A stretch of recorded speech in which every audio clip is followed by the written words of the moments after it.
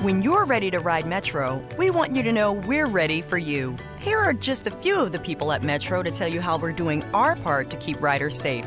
We're cleaning like never before with hospital-grade cleaning. You'll find hand sanitizer stations all over the Metro. No mask, no Metro. Need one? We have a few extras. At Metro, we're doing our part to keep the D.C. area moving. Find out more at WMATA.com/doingourpart. Climb down from there, kids. It's dangerous. Come to think of it, you probably shouldn't stand up. Lie down prone, kids. Standing up is dangerous. It's one more thing. Armstrong and Getty. One more thing.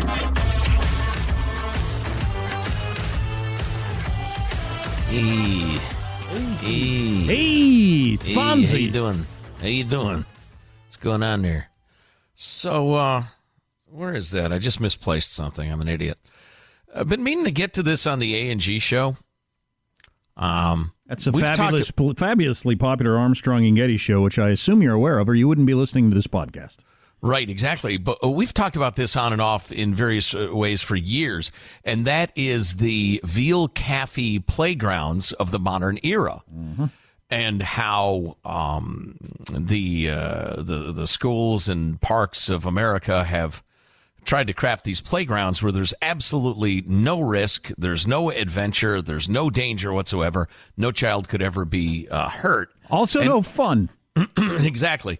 And no learning to assess risk and learning to exercise caution in a situation with greater risk, which is one of the most important things the juvenile human animal learns. That's the point of childhood and growing up, is you learn to assess and adjust the risk.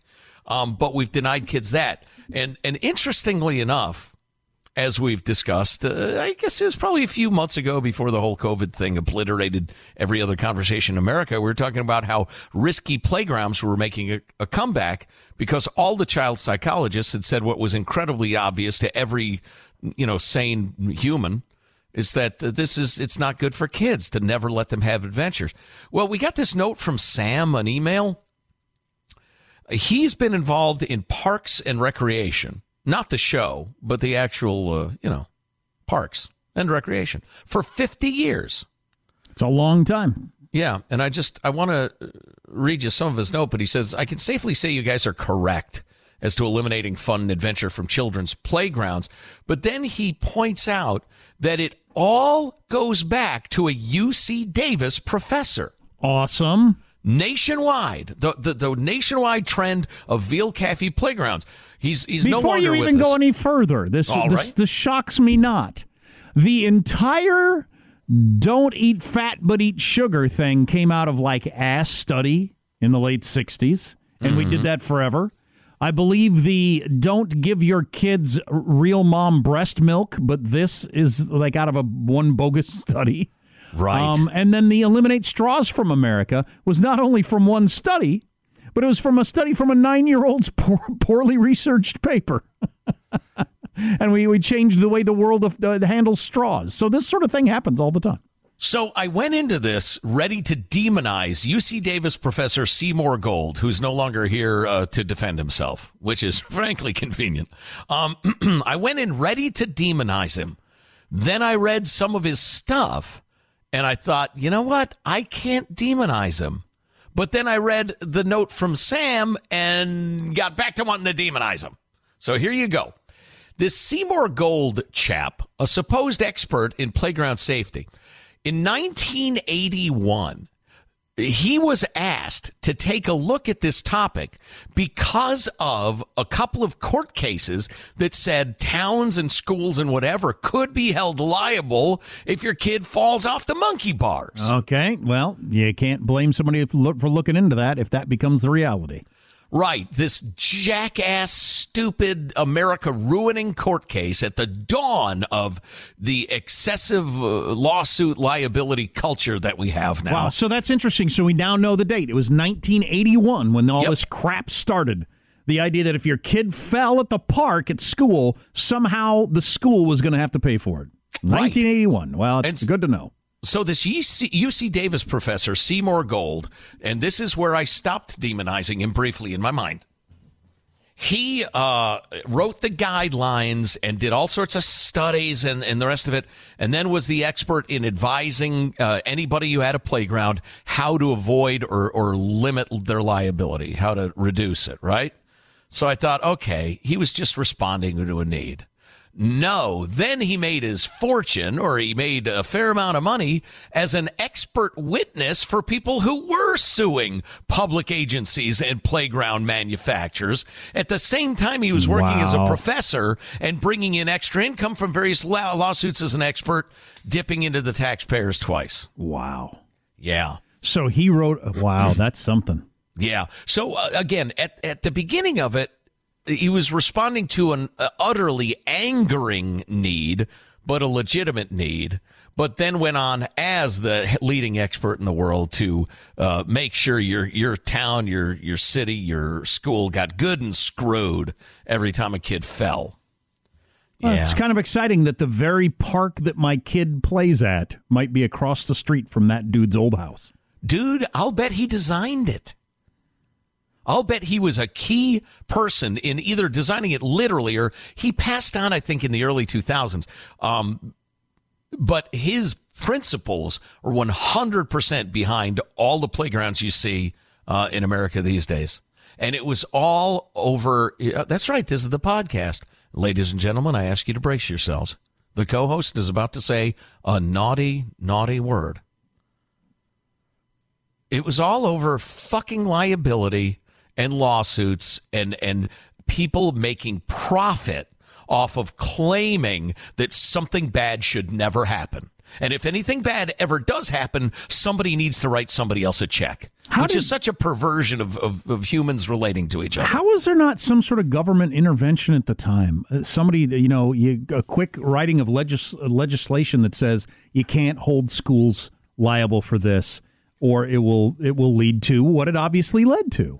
Right. Because any normal grown-up would say, if you're going to make the schools responsible for anybody getting hurt on the playgrounds, then we're not going to be able to have playgrounds. Well, the reason is because of the way democracy actually works. It's not the popular will. It's who has lots of money and powerful lobbyists. And kids having fun and kids learning to assess risk and deal with it didn't have powerful lobbyists. I mean, at the same time, 1981, I'm trying to remember. It doesn't matter. Congress granted Major League Baseball an antitrust exemption for many, many decades, but Congress couldn't step up and say, hey, look, it's important for kids to be able to climb and take risks, and once in a while a kid is going to fall and break an arm, and once in it's practically infinitesimal. A child might die if they don't assess the risk carefully and they fall and hit their head. It almost never, ever happens. But Congress couldn't step up and do that at the time. Why can't they do it now? See it coming, or why can't it happen now? Why can't we write legislation that says when people get hurt on the playground equipment at the park, it's not the school's fault? I don't think the American Bar Association would ever let it happen, because there's so many ambulance chasers that pay dues that, that's their living. I'd like to hear a smart lawyer tell us that. If you're listening to this podcast, email us or whatever. I'd like to hear the explanation for why that doesn't happen now. I got to believe you'd get majority support, just like if you put it to a poll in the country and explained it properly.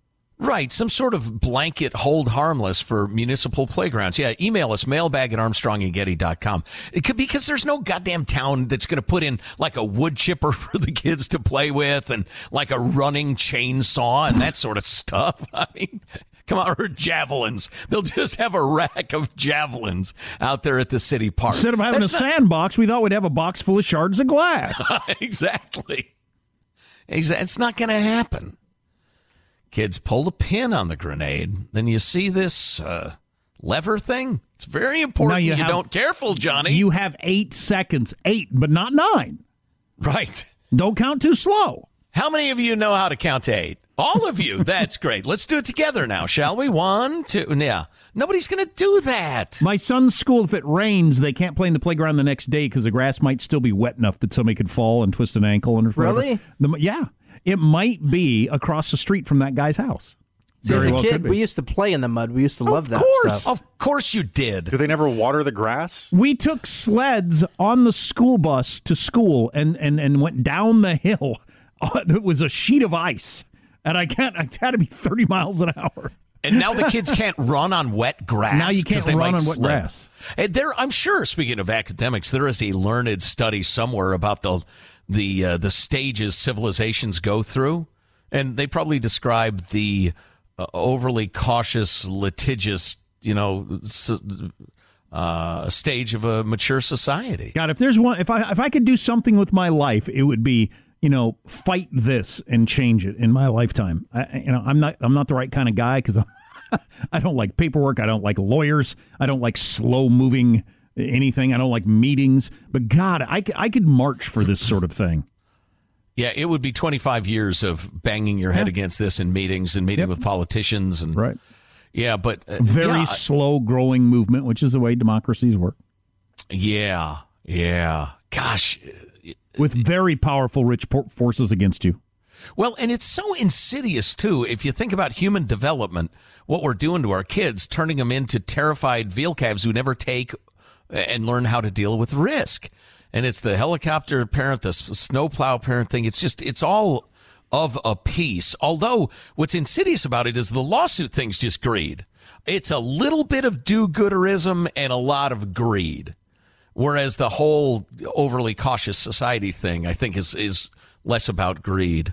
I don't know. Maybe it is because once you have a certain number of lawsuits, I mean, we've yelled and railed about school administrators being so friggin' paranoid, but then realized, well, there ain't going to be a school for Johnny to go to if they get their ass sued. Right. So I don't know. These stories always make me so sad because long run, a country that behaves this way does not stay the strongest, most prosperous, most vibrant culture on the earth. It just does not over time.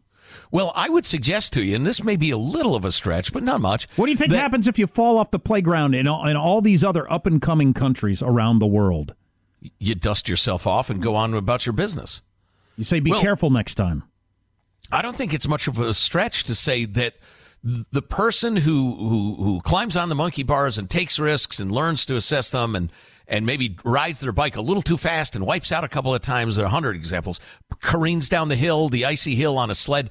Those are the people who start businesses because they understand risk and they're not afraid of it. Those are the entrepreneurs, literally the risk takers in society because there is no profit without risk. And I'm afraid we're just crushing that. But I don't know. I do know, actually. I don't know exactly what to do about it. Dig up this UC Davis guy and, well, never mind. More 30-foot high monkey bars over asphalt. Greased. Somebody greases them every morning. And I got to reconsider that wood chipper idea.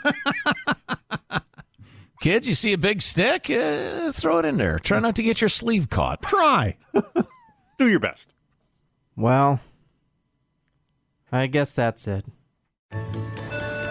When you're ready to ride Metro, we want you to know we're ready for you. Here are just a few of the people at Metro to tell you how we're doing our part to keep riders safe. We're cleaning like never before with hospital-grade cleaning. You'll find hand sanitizer stations all over the Metro. No mask, no Metro. Need one? We have a few extras. At Metro, we're doing our part to keep the D.C. area moving. Find out more at WMATA.com/doingourpart.